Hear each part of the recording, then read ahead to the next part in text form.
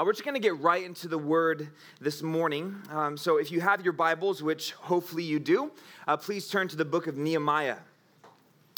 Nehemiah is in the Old Testament. If you open up just about to the middle, you're in Psalms. Go to the left a little bit, you'll hit a book that looks like it's called Job. It's not. It's called Job. Okay, and then you'll be at Nehemiah, one more book over. But have you guys ever had like a really big moment in your life? Think about it for a second. Have you ever had like a really big moment, a moment that would determine so much of the future? The mic is on, right? You guys can hear me? Yeah, raise your hand if you can hear me. All right. Oh, some of you guys in the back, I guess you can't hear me. Or there's something wrong with your arms. Either way. But have you ever had a moment that would determine so much of the future? And maybe you get, some of you guys get a little sweaty in those nervous moments, or you get a little nervous. Like those moments that you see in the movies, those moments where the main character is called into action, and there's so much weight behind the yes or no answer, or whatever that moment might be. Well, similarly, in the book of Nehemiah, throughout these 13 chapters, I believe chapter 2, and these verses that we're going to look at today, this is Nehemiah's moment.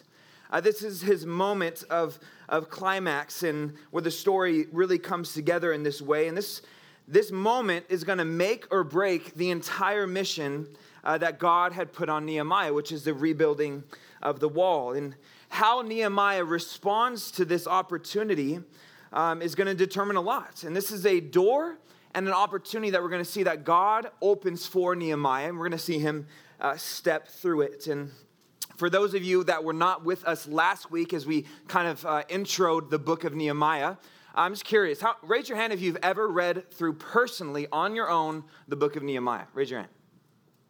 All right, not too many of you. It's kind of one of those Old Testament books, right? But guys, there is so much just rich truth and application and good things in this book. It is becoming slowly one of my favorite books within the Old Testament. But it comes at this point on the tail end of what you and I know as the captivity of the children of Israel. This moment in time, which spanned over years. It was supposed to only go 70 years, but this time of actually judgment that God brought to the nation of Israel because of their rebellion. And then slowly, God is now bringing people back to the homeland, which was absolutely decimated by the enemy of Babylon. The walls that we know of Jerusalem were torn down. The temple was absolutely destroyed, and the nation was taken away from their land. And now we're about 160 years after this moment of destruction, and Nehemiah is called into action. And we see that Nehemiah, we saw from last week together, for us junior hires, we saw that Nehemiah had a certain occupation, and it was the king's cupbearer, which was a very important role for Nehemiah. And he begins to hear this news. He's in the king's palace, very far from Jerusalem. Nehemiah had never actually entered into Jerusalem or Israel. He was born within this captivity period. But now he hears the news that the walls are still torn down, that the people of God who are in Jerusalem, they're just absolutely in desperate need. Because though they might have some sort of the temple back and some sort of way to worship, the walls, the protection of Jerusalem is torn down. And he hears of this, and this becomes a burden on Nehemiah. You guys know what a burden is? It's kind of like a heavy weight was set on his shoulders. Not actually, but as a figure of speech, right? That there is this weight on him. And it was the weight that he wanted to do something. I'm sure in Nehemiah, in this moment of hearing the news, he wanted to run to Jerusalem and begin to rebuild. But we're going to see today that God had him wait. And instead of running off to do what this desire he had to do, which was to go and be with his people, to rebuild the wall, rather, we see in most of Nehemiah chapter 1, which we won't look at today, is Nehemiah's prayer. He begins to run to prayer, and it's a very just amazing chapter. I'd encourage you who were not with us last week to go back. But as we go through this today, we'll be in Nehemiah chapter 2, and we're just going to look at 8 verses today within this chapter. And as we go through this, I want you to try to notice something. I want you to notice the intensity of the situation. If you read close enough and follow along close enough, you'll see this intensity of this intense situation move from intensity to just about excitement. From verse 1 all the way to verse 8, we see this move and the progression from intensity to excitement. All right, you guys ready? Well, let's pray. Let's read it first and then let's pray. How about that? Sound good? Okay, you guys, Nehemiah chapter 2? Nehemiah chapter 2. If you're there, say word. Word. Say it like you mean it though. Word. Okay, that was a little better. Look at verse 1. Nehemiah chapter 2 says this, and it came to pass in the month of Nisan in the 20th year of King Artaxerxes, when wine was before him, that it's Nehemiah speaking, that I took the wine and gave it to the king. Now I had never been sad in his presence before. Verse 2, therefore the king said to me, why is your face sad, since you are not sick? This is nothing but sorrow of heart. So I became dreadfully afraid and said to the king, may the king live forever. Why should my face not be sad when the city, the place of my father's tombs, lies waste and its gates are burned with fire? Then the king said to me, what do you request? So I prayed to the God of heaven. And I said to the king, if it pleases the king and if your servant has found favor in your sight, I ask that you send me to Judah, to the city of my father's tombs, that I may rebuild it. Then the king said to me, the queen also sitting beside him, how long will your journey be? And when will you return? So it pleased the king to send me, and I set him a time. Verse 7.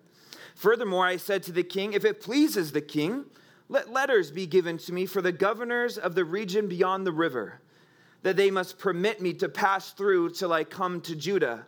And a letter to Asaph, the keeper of the king's forest, that he must give me timber to make beams for the gates of the citadel, which pertains to the temple, for the city wall, and for the house that I will occupy.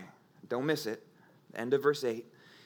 And the king granted them to me according to the good hand of my God upon me. Father in heaven, we come before you this morning, and Lord, we come to your word with reverence. We come to your word with a humble heart and wanting to just receive from you. Lord, though I stand up here speak, Lord, we know that as I speak your word, you will be speaking to us, even to me as I speak. It's amazing.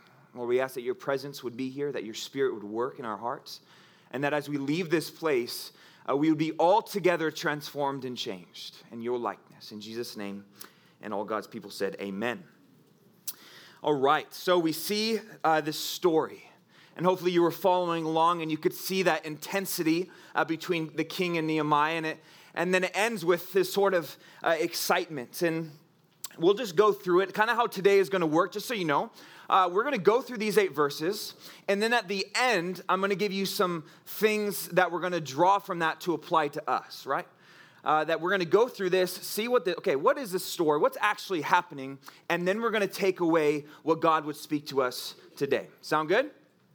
All right. So we see in verse 1 that it says, it came to pass in the month of Nisan. And you're like, what month is that? And it says it's in the 20th year of King Artaxerxes. Well, if you parallel this verse with chapter 1, verse 1, it's giving a timeline. It's giving us a context to everything going on. And when Nehemiah first heard of this news in Nehemiah chapter 1, it says that he immediately goes to prayer. And then we see 4 months pass. You see, if you look in verse 1 of chapter 1, the month that we have is Chislev. These are Babylonian and Persian calendars. This is not familiar to you and I, but if you look at verse 1 in chapter 1, the month of Chislev is between mid-November to mid-December, okay? And then we come to our month that we see in chapter 2, verse 1, which is Nisan, which is about mid-March to mid-April. And you're like, okay, what are you telling me this for? It has been about 4 months. That's what I want you to note down. You can do it in your note-taking. It has been 4 months since he heard of the news and he began to pray to God, and now 4 months pass, and we see an opportunity come. Now, I want to remind you guys that Nehemiah is the cupbearer. And we see in verse 1 that his job kind of come to light here. It says that he has wine and he comes and brings it to the king. You see, the job of the cupbearer would be to first take a sip of the wine and then make sure it wasn't poisoned, and then he would give it to the king. You see, king was in the spotlight. He was in the target, in a sense, for assassination more than any other man in the world at this time. And what Nehemiah had was a very important position. Because if the cupbearer could be turned against the king, if someone could secretly come to Nehemiah and say, hey, we're gonna plot to kill the king.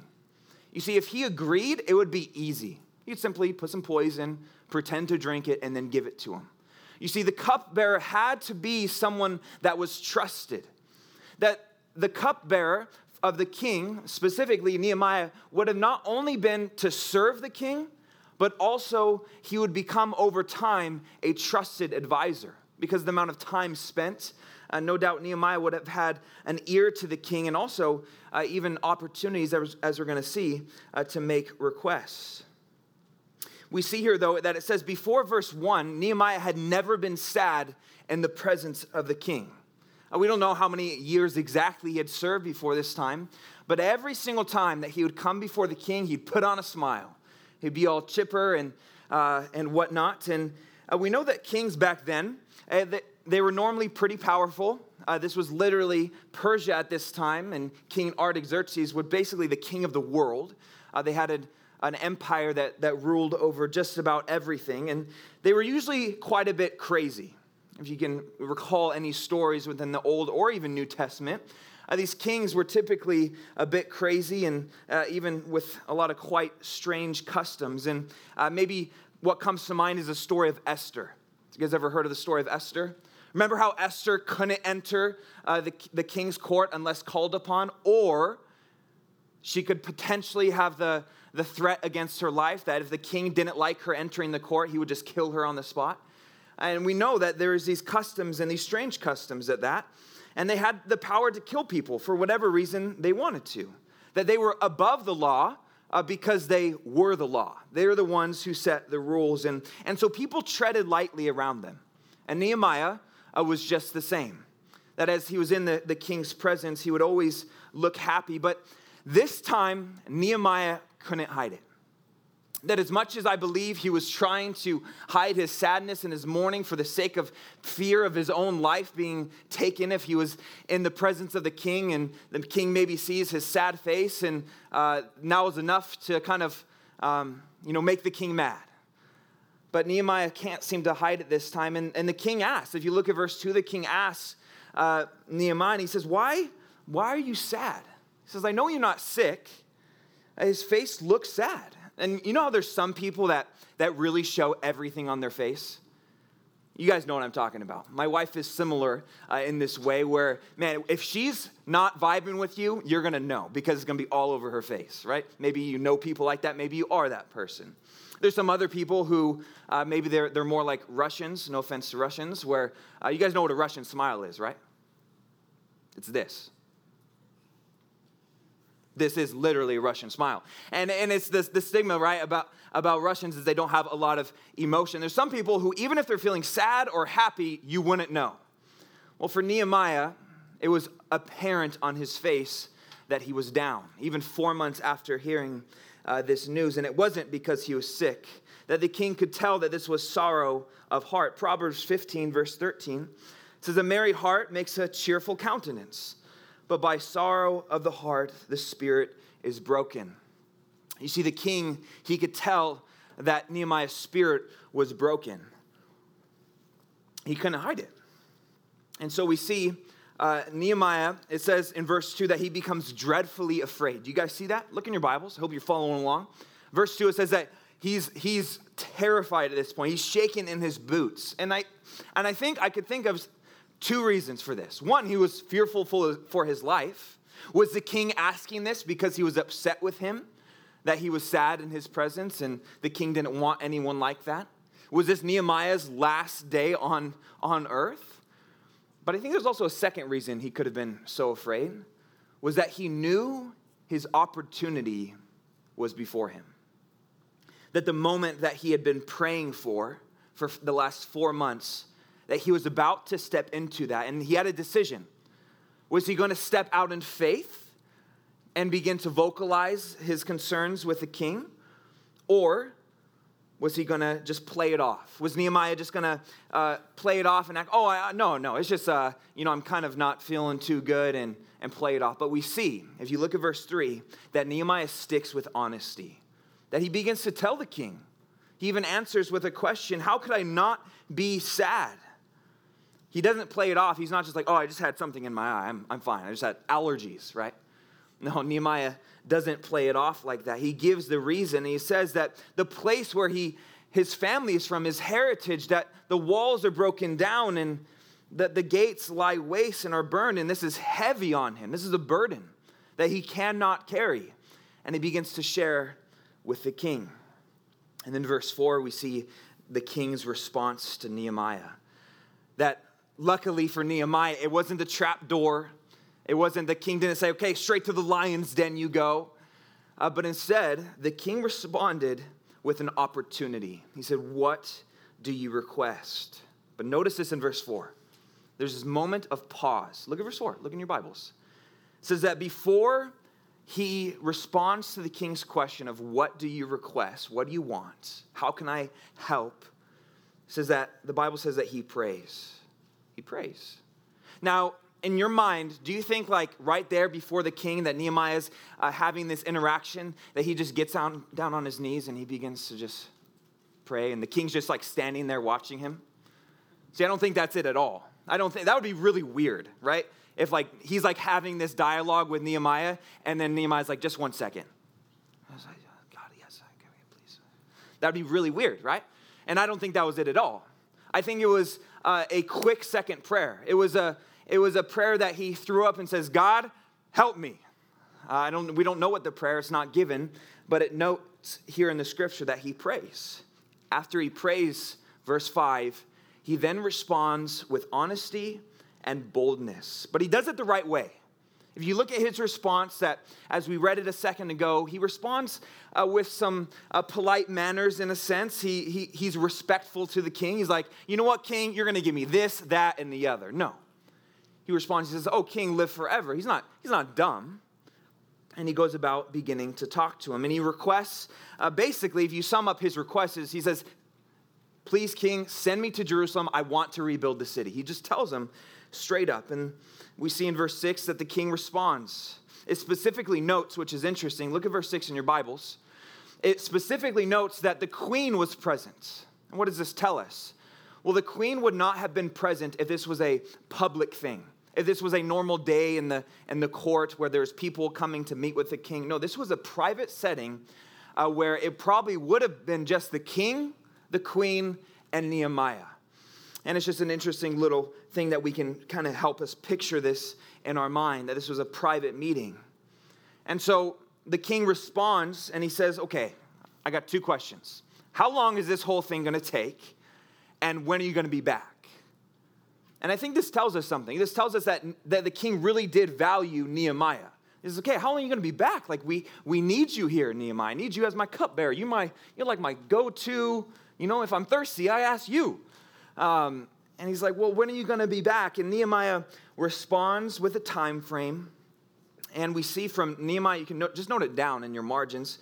Nehemiah 13:6 tells us how long he was gone. It's about 11 chapters later. But it tells us that Nehemiah was gone for 12 years. 12 years. Do we know if that's how long he told the king? We don't, but we know that he was gone for 12 years. Maybe he was pretty accurate. Maybe he was off. Maybe it took longer. And so the amazing thing about this, though, is that the king says, okay, as you wish. And he grants him the request. And then in verse 7 and 8, though, Nehemiah, once he gets the yes, he doesn't just leave. He's not like, all right, sweet, I'm out. I'm going to Jerusalem. He gets bold. Everyone say bold. You know how you have to say bold, right? You got to say it like the B. You got to say it boldly. There you go. Okay. That's all right. We'll work on it a little more. Boldly. And he begins to not just ask, hey, can you send me? But hey, king, while we're at it, while you're granting me these requests, could I get the letters of passage so that as I travel to Jerusalem, if some like crazy, other kind of nation, sub-nation of your nation, like tries to stop me, can I just like give them a letter that you sign and lets me go through? Oh yeah, and also like we're gonna need some like timber, wood. We're gonna need some like materials and supplies to build the wall. So do you think you could give us a letter as well and just sign your name and say, and I'm going to give it to, and he names the guy specifically, Asaph, the keeper of the king's forest. He's like, I know the guy. I'm going to bring him to you, and I'll show him the letter that you say, and I just want him to give us everything we possibly need. You see, he gets bold in his request.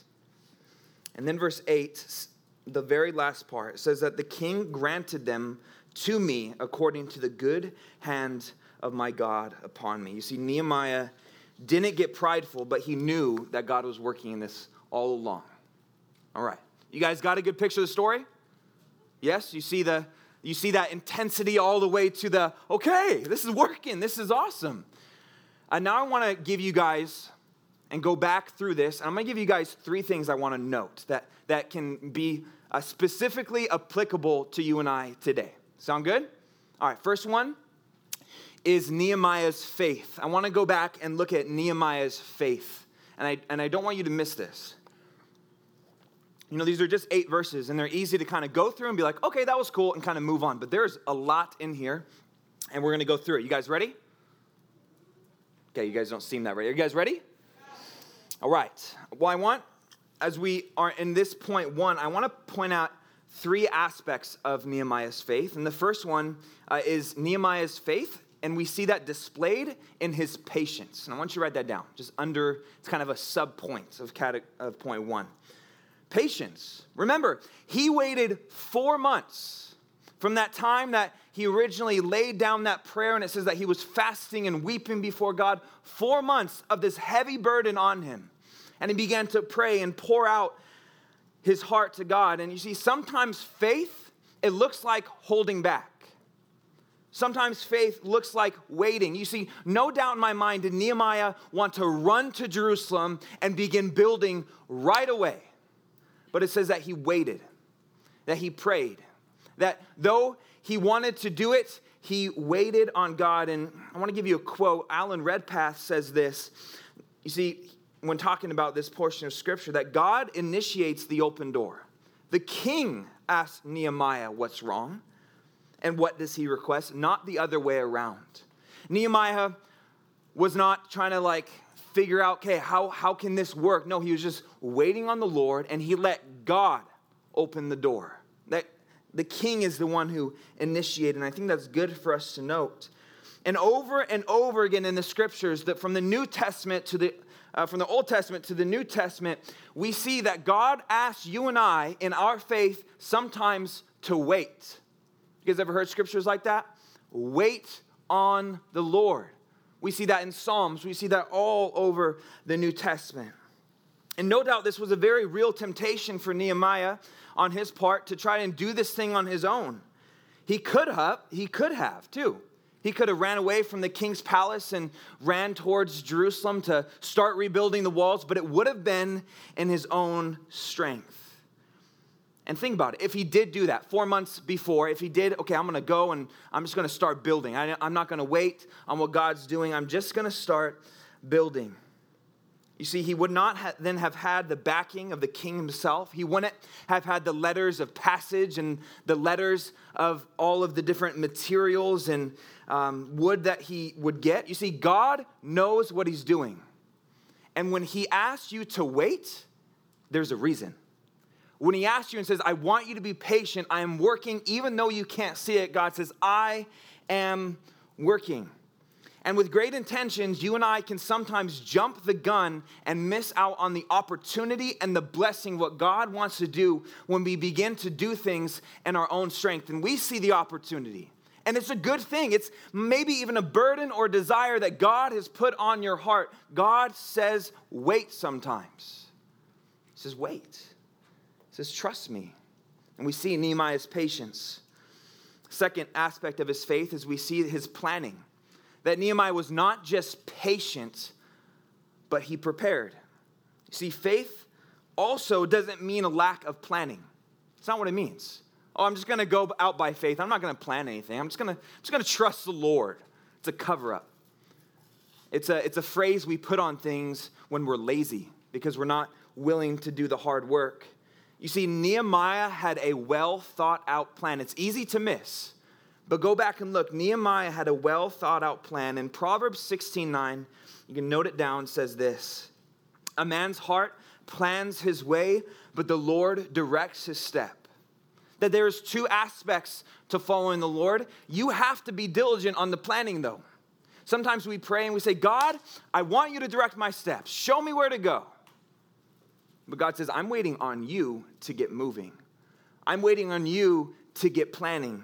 You see, I don't think the opportunity would have came if Nehemiah had not planned, if he had not prepared beforehand. And what do I mean by this, his planning and preparing? Well, just note down that Nehemiah's prayer in chapter 1, it turned into planning and preparation.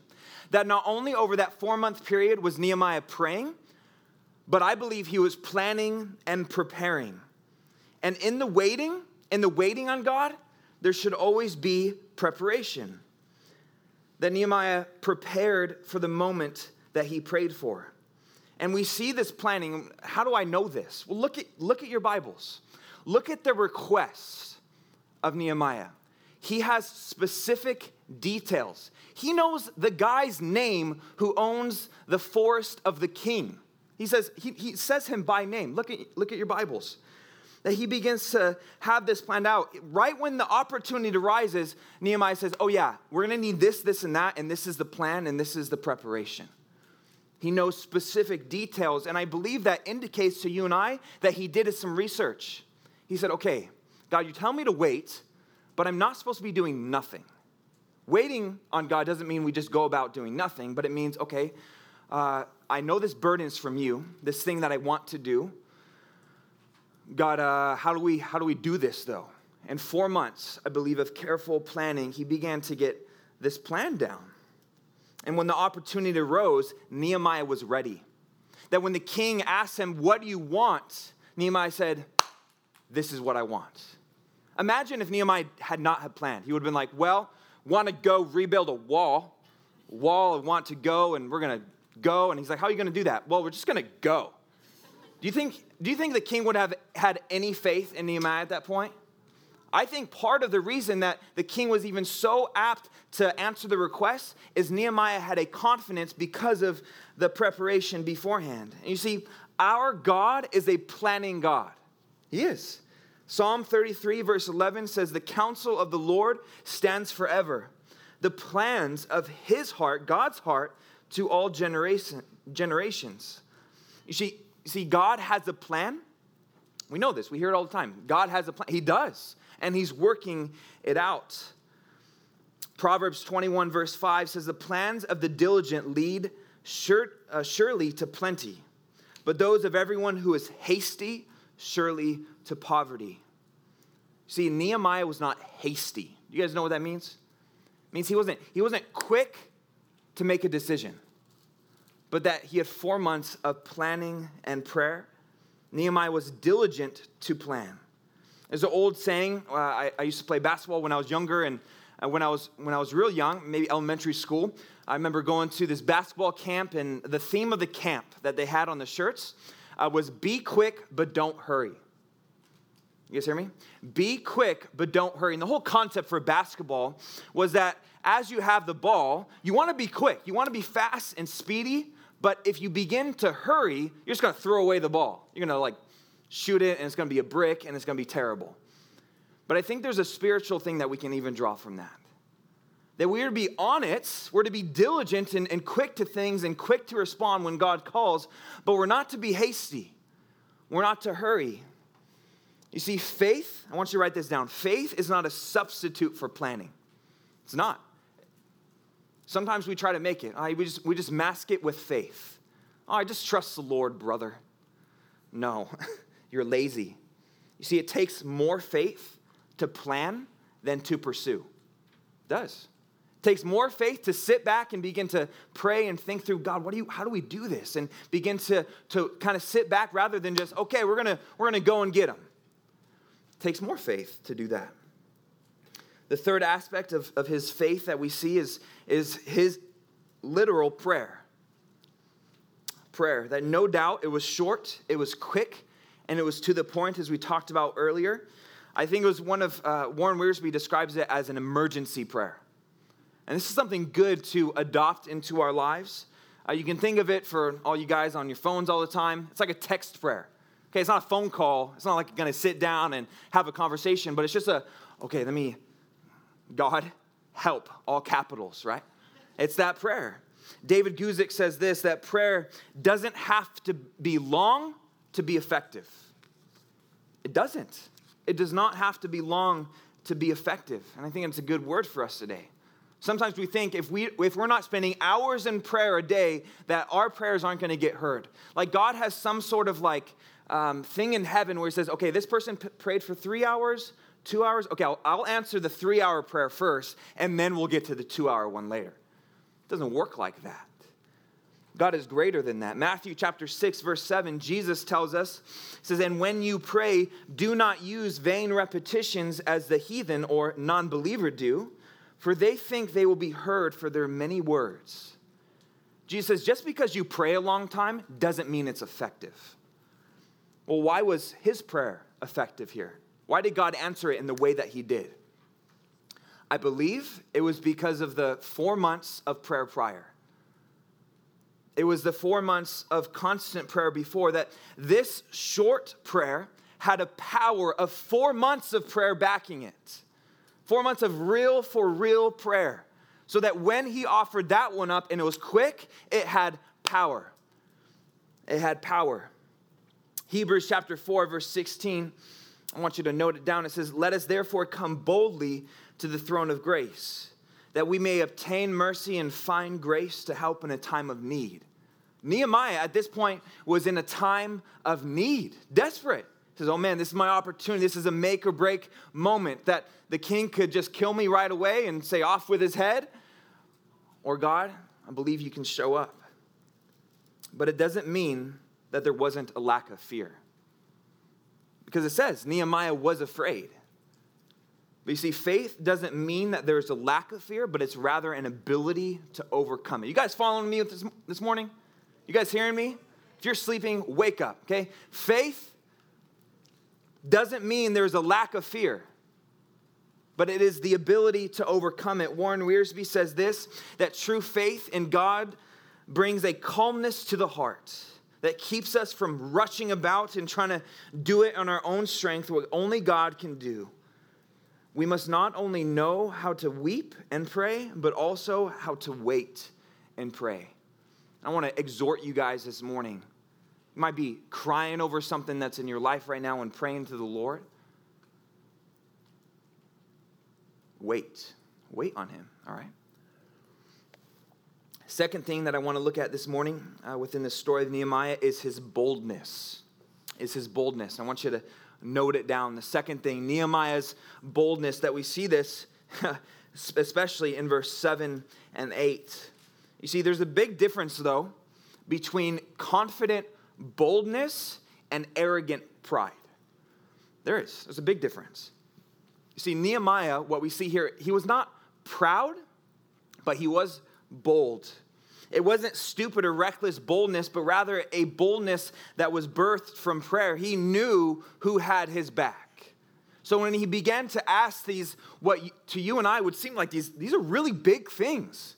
He's saying, if anyone stops me, King, I want you to just tell them not to. And I want all of the supplies. He gets bold in his prayer. Proverbs 28:1 says this, the wicked flees when no one pursues, but the righteous are as bold as a lion. See, lions are pretty bold animals, wouldn't you say?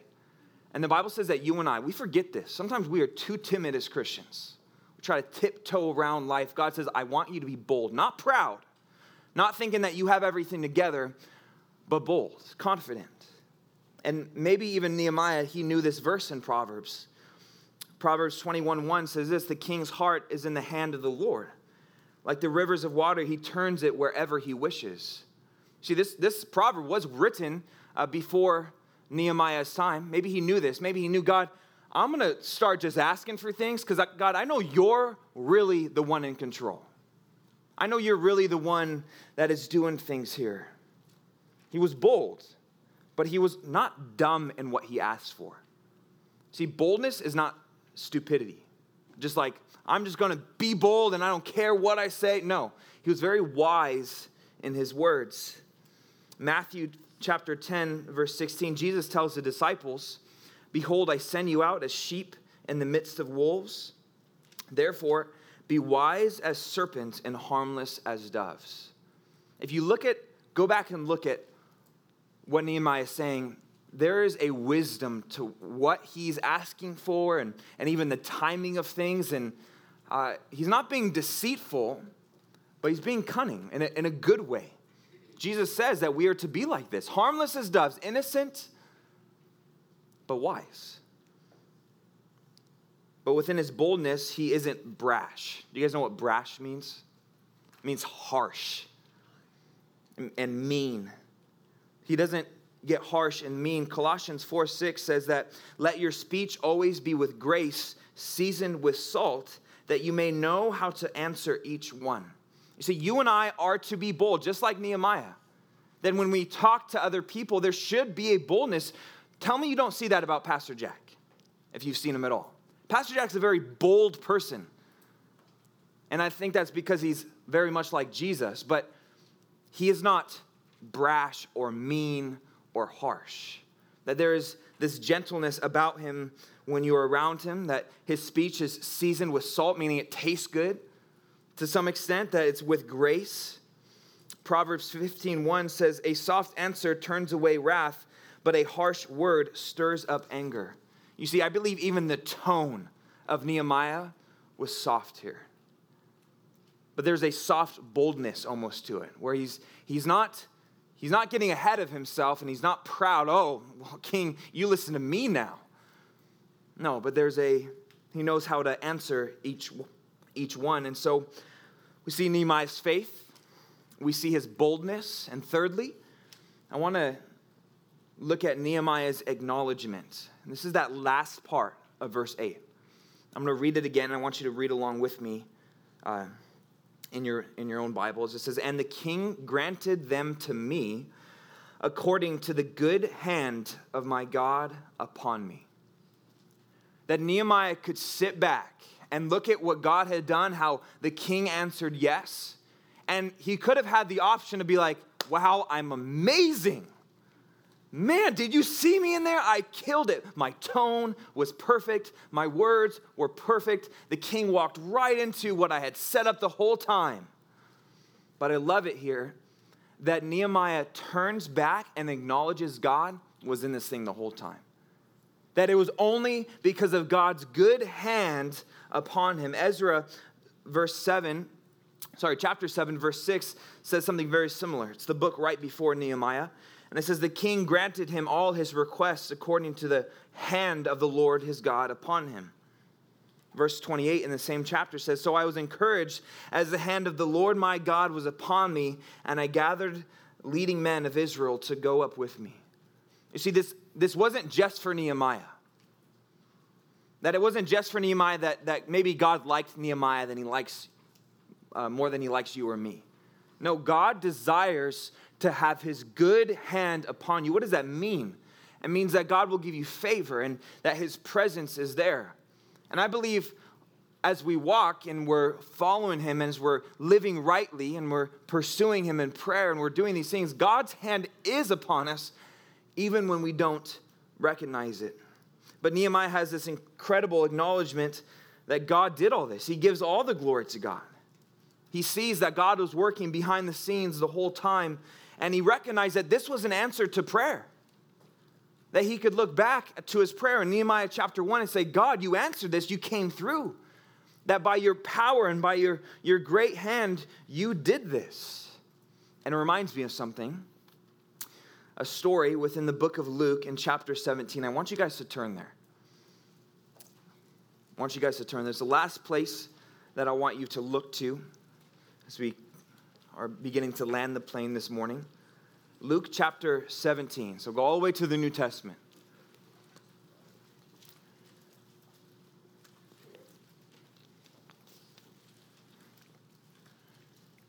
See, in Luke chapter 17, it's a story of Jesus healing these 10 lepers as he's passing through the city of Samaria. If you don't know, leprosy is an incurable disease. It's known by a different name today, but it's something that is an incurable disease. There's no cure for it. And there's a moment where he heals 10 of them, that 10 of them cry out to him, and he sees them from a distance, and it says that Jesus, he says, go your way to the priest and show yourselves to them. It was a custom that they would do after being healed from any kind of disease. And it says that as they went, that they were healed. That he healed them, and then something happens, though, that they're now these 10 lepers who thought for forever they were going to be an outcast of society. You see, have you ever heard the Pharisees saying, unclean, unclean? These are the people who they would say that to. That it would make them ceremonially unclean if they were around them. And so lepers had their own colony that they had to be away from everyone because it was very contagious.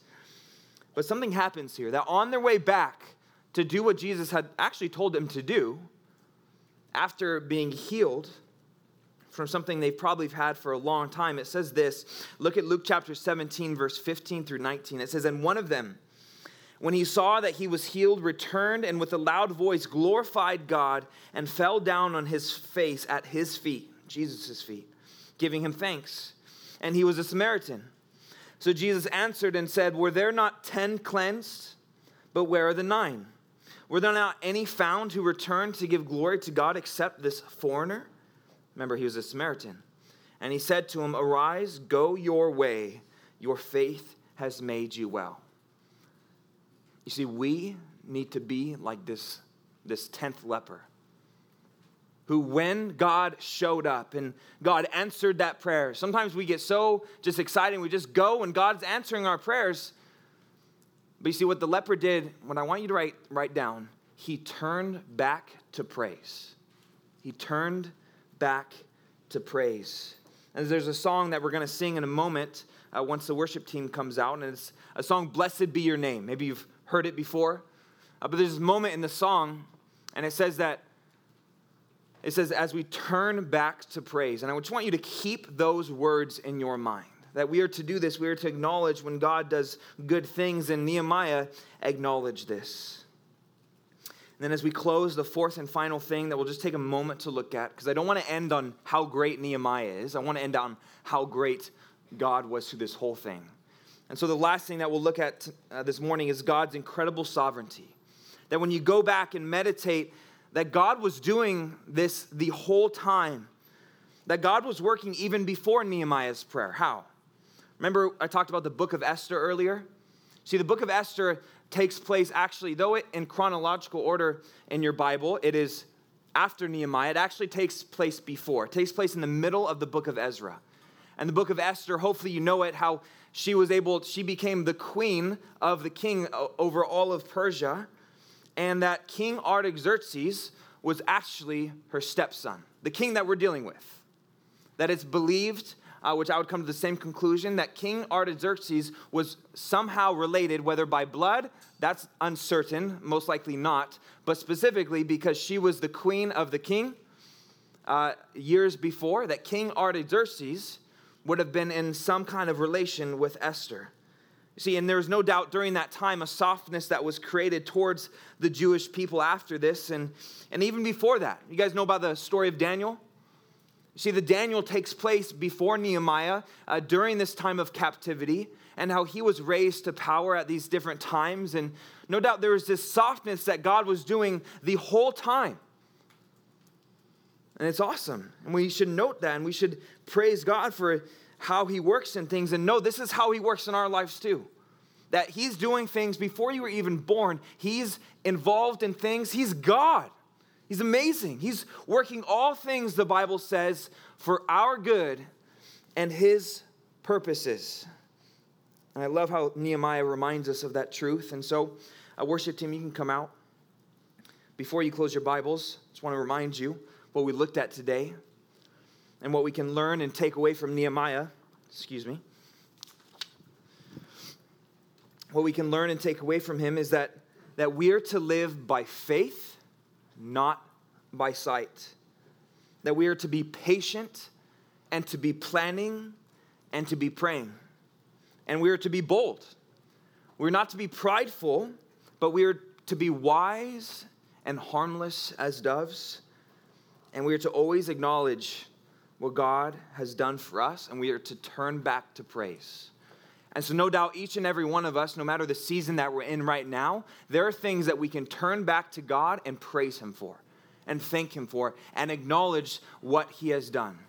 Okay, so we're going to pray, and we're going to worship. You guys can stand as I pray and worship the Lord and thank him, all right? God, we just come before you, and we thank you. God, we recognize that your good hand on our lives, Lord, even when we can't see, Lord, we're going to trust you. We're going to move forward. Lord, would you help us to be like Nehemiah? Lord, who would be someone that would be a man of prayer, and that we'd be men and women who would be in pursuit after you, and that we'd be bold. Lord, not harsh, but bold. Lord, because of the God that we know, because we know you, Jesus. And so, Lord, as we just close this morning, before we get on to the rest of our day, Lord, we want to turn back to praise. We want to bless your name. We want to give you thanks, and we want to give you praise, and we want to give you our devotion and all of who we are. God, we worship you this morning. In Jesus' name, amen.